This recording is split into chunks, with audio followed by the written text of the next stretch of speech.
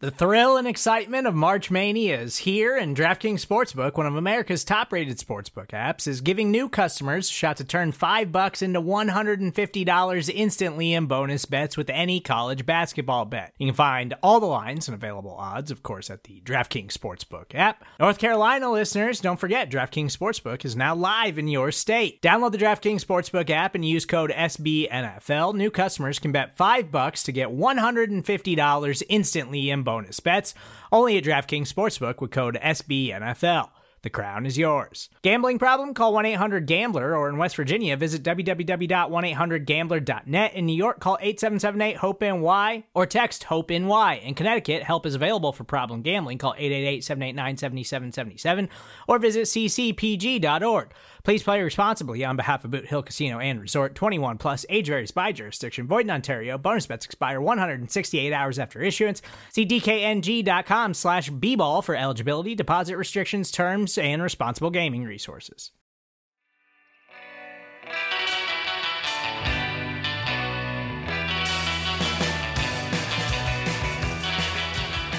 It is the APC podcast from acmepackingcompany.com and SB Nation, talking Green Bay Packers all day, every day. Zach Rapport here, at Zach Rapport on Twitter. Follow the show at the APC pod. We are heading into week 2. The Packers hosting the Lions at Lambeau Field, and we are set to be joined by Jeremy Reisman to get a bit of a Lions perspective on this year's Lions team, last week's Lions collapse, and what we might expect on Sunday. Before that, just a quick little Packers update here, sort of the only newsy thing to happen since our last recording. It's looking more and more like Kenny Clark will miss Sunday's game. Clark, of course, going out just before halftime of last week's game in Minnesota with a groin injury. Hasn't practiced all week and missed practice again today, Thursday, as I record this. Keep checking the blog up until game time for the latest there. All right, guys, let's just get right into it with Jeremy Reisman. Had a ton of fun chatting with him. Nice guy, really a reasonable perspective. Let's hear what he had to say. The number you dialed is Acme Packing Company.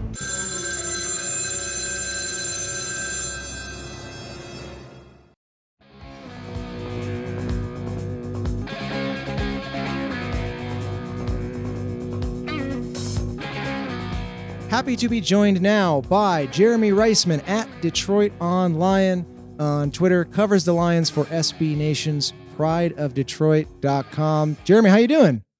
I'm doing all right, Zach. How are you? Oh, hanging in there. I'm feeling pretty good as a Packers fan after Sunday, as we just chatted about a little bit pre-recording here. You not so much, am I right?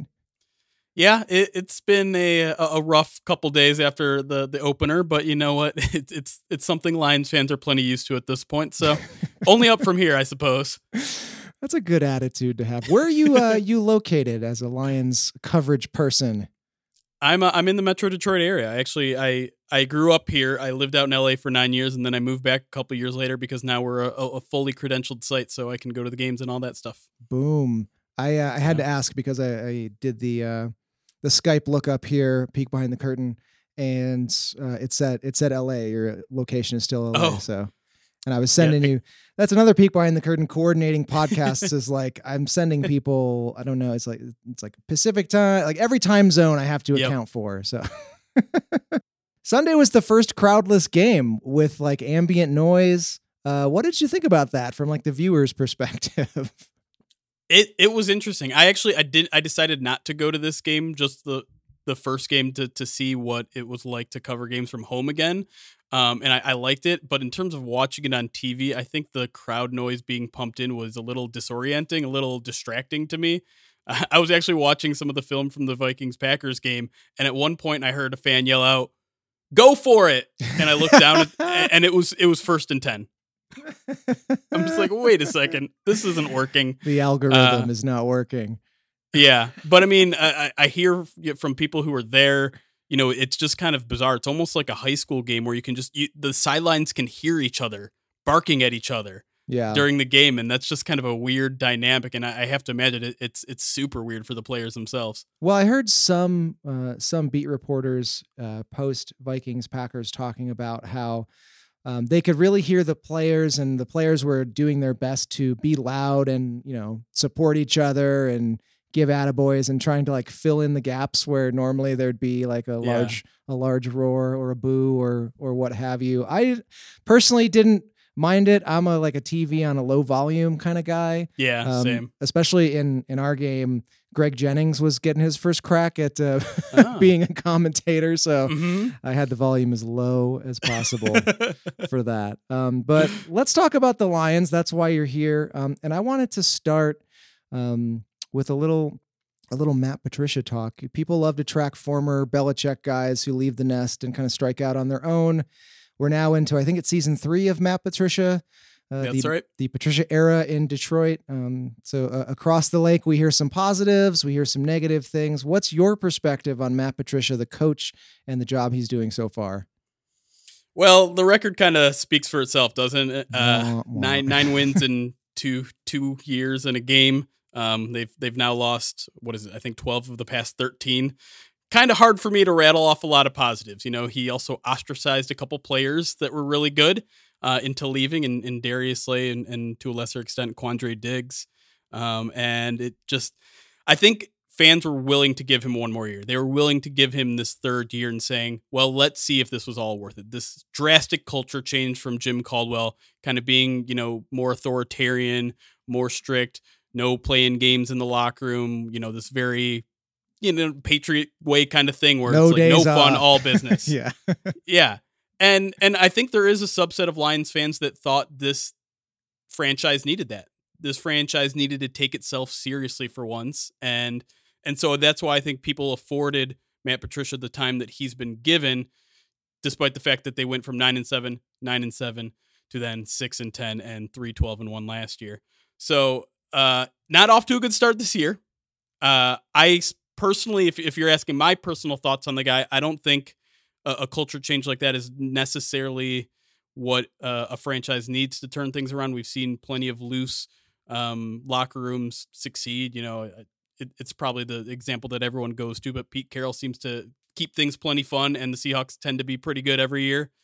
And then philosophically, there's a lot of differences that I have in how I think a team should be run. Matt Patricia is definitely of the ilk of run the ball, stop the run. Yeah. I'm of the ilk that era has passed. And I do realize football is cyclical. We might get back there. There are teams that do seem to make that work, but the Lions certainly haven't been one of those teams. And when you got a guy like Matthew Stafford, it doesn't seem to make a ton of sense to me either. Well, on the other side of the lake there, we have Mike Pettin calling our defense, who does not care at all about stopping the run. And that's a point of contention among Packers fans. But you took the words right out of my mouth there in terms of there being other ways that perhaps we might think is better to run a team, in terms of just letting the players be individuals, be young men and have fun. And, I don't know. The authoritarian thing never really appealed to me. And I think, not that Mike McCarthy was an authoritarian, but he was very much a straight-laced, sort of down the middle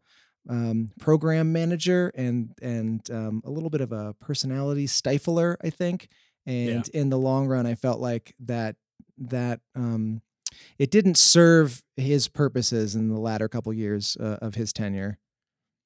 Yeah, and I think you definitely saw the same thing. Listen, there are certain players that respond to that authoritarian type. I'm not going to pretend like there has to be a one style of leadership that works for everybody. I mean, best case scenario is you got someone that can respond to all different kind of personalities. They can be the authoritarian if someone needs it. They can be kind of the loose, fun guy if they need it. And people say, and there is some truth to it, that Matt Patricia has changed in the 2 years he's been here. He has been certainly more friendly with the media since things got off to a very rocky start. And we see him be looser, going on national shows, joking around with his players a little more.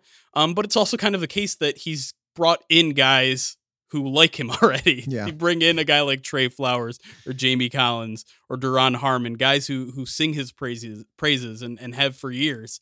And so, yeah, you're going to get a little bit more of a friendly locker room when you get guys that either all they know is Matt Patricia at the NFL or guys that have had experience with him and like how he runs things. So, I just from a fan point of view, when you see things working out like that, you kind of think, well, who are the guys that we're missing out on because they don't want to be with Matt Patricia? It seems like the Lions are probably pulling from a well of limited talented players, and not that guys like Trey Flowers or Jamie Collins aren't talented. They certainly are. But you have to wonder how many other guys the Lions missed out on or could have had a shot at if there wasn't kind of this, I don't know, this reputation now that Matt Patricia has in the NFL after 2 years as a head coach. Yeah, it's interesting. In Green Bay, the struggle that they have in attracting some players is that some 22-year-old black men do not want to live in Green Bay, Wisconsin, and I can't say that I fault them for that. But then, of course, there's other teams, where players don't want to go there because they don't like the coaching staff or the philosophy, or there's a reputation there that they're not interested. But let's get out of the locker room and talk a little bit of football. The Lions, as we sort of alluded to earlier, suffer a late loss to the Bears in Week 1. I actually got to watch the end of this game. I can only imagine how you felt as a Lions fan. Can you kind of give us like a quick debrief? What happened in that game, and what do you think last week says about the 2020 Detroit Lions? Well, it was really Groundhog's Day for Lions fans. You might remember the Lions' first game of the season in 2019 was against the Arizona Cardinals. I believe they took a 24-7 lead in that game in the fourth quarter. Lions were up 24-6 in this game, and they ended up blowing the entire lead in the fourth quarter to a rookie quarterback, a guy named Kyler Murray. You probably know him. They end up tying the game in overtime. They very easily could have lost that game in overtime. So, I mean, I jokingly set out a tweet at the beginning of the fourth quarter, just kind of drawing the parallels right away and saying, like, let's not feel too comfortable right now. And lo and behold, Mitchell Trubisky throws 3 touchdowns in the fourth quarter. DeAndre Swift, rookie in his first NFL game, drops the game-winning touchdown, the second to last play of the game. It's what it says about the Lions in 2020 to me. And yes, there are a lot of individual mistakes that led to this. Matthew Stafford threw a late interception that he probably shouldn't have thrown the ball in the first place. The Lions missed a 55-yard field goal, give the Bears good field position. I mean, there's countless mistakes that were made by individuals in there, but the fact remains that the Lions were absolutely in control of this game and let the foot off the gas. And that's something that Matt Patricia has done all the time. We saw it in the Packers game on Monday night. The Lions had I think a 9-point lead late in the fourth quarter. Defense kind of, sat on their back heels. Offense couldn't get anything going. They were just trying to run out the clock, and we saw what happened. And the Lions blew so many fourth quarter leads in 2019. I think it was 7 or 8. And to start the 2020 season with that exact kind of performance makes you think this coaching staff hasn't learned anything. This coaching staff is stuck in their idea that the only way to win a game with a lead is to run out the clock, is just to run the ball, get a first down barely. The way I put it is Matt Patricia is absolutely more interested in running down the clock than running up the score. That's a good way that's a catchy little phrase there. Thank you. Yeah. I mean, I hear that. It's a tough blow. You're excited for the season and you think, we blew a bunch of leads in the fourth quarter. There's got to be a regression to the mean, and game 1 right out of the gate, it happens again. So my condolences, man. Yeah. And that's the thing. Like, I've always been that type that's like close games, they're 50-50 toss-ups. You win some, you lose some. If you lose a bunch in one year, you're going to, win a bunch in the next year. But I'm starting to think, this is becoming a trend with Matt Patricia, and you have to wonder if there's something he's actually doing. And it seems like it, like run, pass. That's the formula for Matt Patricia to win a ball game. And it doesn't seem like statistically that makes any sense. Yeah, I'd have to agree with that. Well, speaking of the pass, Matthew Stafford behind center, back in action. How do you think that he looked on Sunday, and sort of by extension, the Lions passing game so far? It was a mixed bag. I think he really kind of settled in around the end of the second quarter there. Granted, he hadn't played a game since last October, obviously missed the last 8 with that back injury. Made a couple big mistakes, though, down the stretch that kind of overshadowed, I think, everything. There was the aforementioned interception where he just tried to force the ball, which is something we see Matthew Stafford do a lot. That wasn't really the time or place for it, but he kind of has an overconfidence in his arm, and sometimes will throw things in tight windows. And just 3rd and 6 when you're up 3 late in the fourth, that's not the opportunity to take that chance. He also took a bad sack late in the game that kind of pushed the Lions out of field goal range. So, it was kind of a mixed bag for his debut. There are other things you have to factor in. Obviously, Kenny Galladay didn't play in that game, so he was dealing with a rookie wide receiver in Quintus Cephas. But overall, I think, we saw the Matthew Stafford that we saw in the first half of last year that was, in the MVP conversation. We saw that for at least 2 quarters. And then, the coaching staff kind of put the handcuffs on him in the fourth and he made a couple of big mistakes there as well. So as always, kind of you take the good and bad with Matthew Stafford, but I still think there was more overall good than bad. And I wouldn't suggest any sort of clear regression from him this year. What about Adrian Peterson in blue? That's weird, right? It still is something that I can't, my brain can't process it. When I see him in any sort of Lions gear, it's like, what? Am I having a stroke right now? What's happening? But man, he looked good out there. He looked like he still, captured the fountain of youth and making cuts that a 22-year-old could make. 91 yards, which for a Lions running back, that's essentially 200 yards based on the team's history since Barry Sanders. A 91-yard game is a 200-yard game. And considering he didn't even get the most snaps, the rookie DeAndre Swift had the most snaps among running backs, so he made the most of his touches. I think he was out there for something like 21 snaps, and I think he touched the ball on 16 of those. So when he was out there, he was making the most of it, and even caught some passes, which is something he doesn't really do that much of. But he's the guy that the Lions have been looking for, develop that power running game, run between the tackles, and it looked good. It just didn't look that good in the end of the game when they really needed it. Yeah, there's a lot of reasons I don't like Adrian Peterson, obviously, but the guy can still run. You can't take that away from him. Yes, and I have all of those same mixed emotions. But yeah, it's hard to deny the dude's talent. Yep, definitely. Well, you've been giving Matt Patricia a hard time for how the offense is run, but really he's a defensive coach. What did you think of the defense in this game? Not good. If Mitchell Trubisky was a better quarterback, I'm not sure this game would have been close. The secondary still looks like a work in progress, and now it's beat up as well. Pass rush still isn't there. They were a little more aggressive in terms of sending pressure this year than they were last year. They were one of the least blitzing teams in the NFL last year. I saw them send 4 and 5, and I think even on one occasion 6, which is crazy by Matt Patricia standards. But nothing seemed to be working too well. The Bears were running all over the Lions defense, which, as I mentioned before, Matt Patricia's cornerstone on defense is to stop the run, and they couldn't do that against what I think is a pretty poor Bears offensive line. And then their wide receiving core, which consists of Allen Robinson and friends, I guess, seemed to kind of tear a hole in that Lions secondary, really all game, but especially obviously there in the fourth quarter. It's just once Trubisky started hitting on some passes, that's when things got from bad to worse. And it really seems like the Lions defense is really just picking up where they left off, which was not good. Bottom 5 in the league. Yikes. I want to turn our attention to the blog prideofdetroit.com because you posted an article, Lions Packers draws the same officiating crew from 2019's Monday Night Football controversy. Flowers, Bakhtiari, Blakeman, the band is back together. Is this article a little tongue in cheek to get some clicks and have some fun? Or are we still sore about that?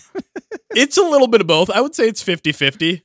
There are definitely Lions fans that are extremely still salty about that game, and I think understandably so. We get the screenshots in our timeline on Twitter. It happens. Yeah. But I mean, I think there's any sort of controversy, some sort of tinfoil, conspiracy theory that the reason the NFL did this was to cheat the Lions out of a win upcoming. First of all, I'm not sure the Packers are going to need the extra help, if I'm being completely honest. Second of all, no, I don't believe in conspiracies like that. It's definitely a little tongue in cheek. It's something I know would get a rise out of Lions fans. It's something they probably want to know, and conspiracy theorists may jump all over it. And that's fine. I don't care about NFL conspiracy theorists. That's harmless in today's world. NFL conspiracy theorists, go for it. Have fun. But yeah, it's definitely a little tongue in cheek there. I don't think Clete Blakeman has it out for the Lions or has it in for the Packers or anything like that. I mean, if we were if we were to list all of the NFL officials that Lions fans have a problem, it's probably at this point, most of them. 4 out of 16 at least, maybe half of them. So chances are whoever was going to be officiating this game wasn't going to be someone that the Lions are big fans of. Yeah, I'm. You talked about sort of winning or losing close games and regression to the mean, and I feel that way about penalties. I think it's just sometimes you get a bunch that go your way, and that becomes a little bit of a trend. Sometimes it goes the other way. It's all cyclical. It all comes back, and so I'm not here to say that the Packers haven't benefited from some a few mystery calls or maybe a little bit of floppage, which in my opinion is part of the game. I'm fine with that, honestly. Yeah. But let's not pretend, and I'm talking to Lions fans and also especially Bears fans and Vikings fans. Let's not pretend like the refs just love the Packers and haven't, ruined their chances at going to the Super Bowl at least once or twice in my lifetime. So, it all evens out in sort of the eternal give or take. Yeah. And I mean, the way I rationalize it, because, Lions fans are absolutely convinced that officiating has it out for this franchise. And yes, there are a lot of really odd calls that seem to have either, changed the rule books because of something that happens in the Lions. But the truth of the matter is, if you play a clean enough game, bad calls won't matter. Yep. And the Lions have not been anywhere near enough a clean enough team to overcome those things really since the 90s. I mean, so yeah, there's a reason why bad calls seem to always happen to the Lions, because you notice them when it costs you games, and the Lions aren't good enough to have bad calls not cost them games. Yeah, and that was always my retort to Lions fans coming at us in the feed after the 2019 Monday Night Football debacle was like, well, why were the Lions in that position in the first place? Right. So they got out to that big start with the flea flicker and all that, and things were rolling their way. But then, I mean, even after some of those illegal hands to the face calls, like, you still can make a play. You can still intercept Aaron Rodgers and call it a day. Yep. But they didn't. Well, so far you don't sound too optimistic, but I always like to end with a prediction. So, Packers, Lions, what are we thinking? I mean, obviously we're still really early in the season and we don't know who these teams are. The Lions are really beat up in the secondary, which seems like a really bad thing to be against a Packers team that just tore up a Vikings defense that has been dominant in this division for almost a full decade. So that's a scary matchup for the Lions right off the bat. But on the other hand, it seems like the Lions always go into Packers week with the same concern that Aaron Rodgers is going to tear them apart. And really, Matt Patricia has played against Aaron Rodgers fairly well over the past couple of years and has really kept these games a lot closer than expected. So I kind of expect that to happen again, even though the Lions are definitely going to be without their starting nickel and Justin Coleman, who's placed on IR this week. They might be without Desmond Trufant. They might be without Jeff Okudah. That's three potential cornerbacks that would maybe normally start that might not be ready. But I do think the Lions, for whatever reason, kind of have Aaron Rodgers' number for the majority of the game. And then obviously we've seen him kind of pull out some wins at the end. So I don't think I can conjure up enough delusion to think that the Lions are going to win this game. But I do think it'll be closer than I think a lot of Lions fans are thinking right now, because obviously they're all pretty down about how that first game went. So I do think the Packers kind of sneak by in a close one, but we'll give them a good scare. I think that's a pretty good way to put it. Sneak by in a close one. I mean, I think you could make the case for, the Packers did so well against the Vikings, and that only means great things and gangbusters for the next handful of games. But these division games are so unpredictable. The little NFC North magic dust gets in the air. It's a muddy picture, and you go into a game thinking you're going to dominate or you're going to get blown out, and it's 9-5 or something, right, something like exactly. that. All right, man. Well, I like to end it. My little catchphrase is, I hope both teams have fun. So we'll go with that. I'll take it. I'll take a fun game at this point. Jeremy, you're a really good sport. Jeremy Reisman at Detroit on Lion on Twitter, covers the Lions for SB Nation's prideofdetroit.com. Thank you so much for joining us, and have fun this weekend. Thanks, Zach. You too, bud. Later.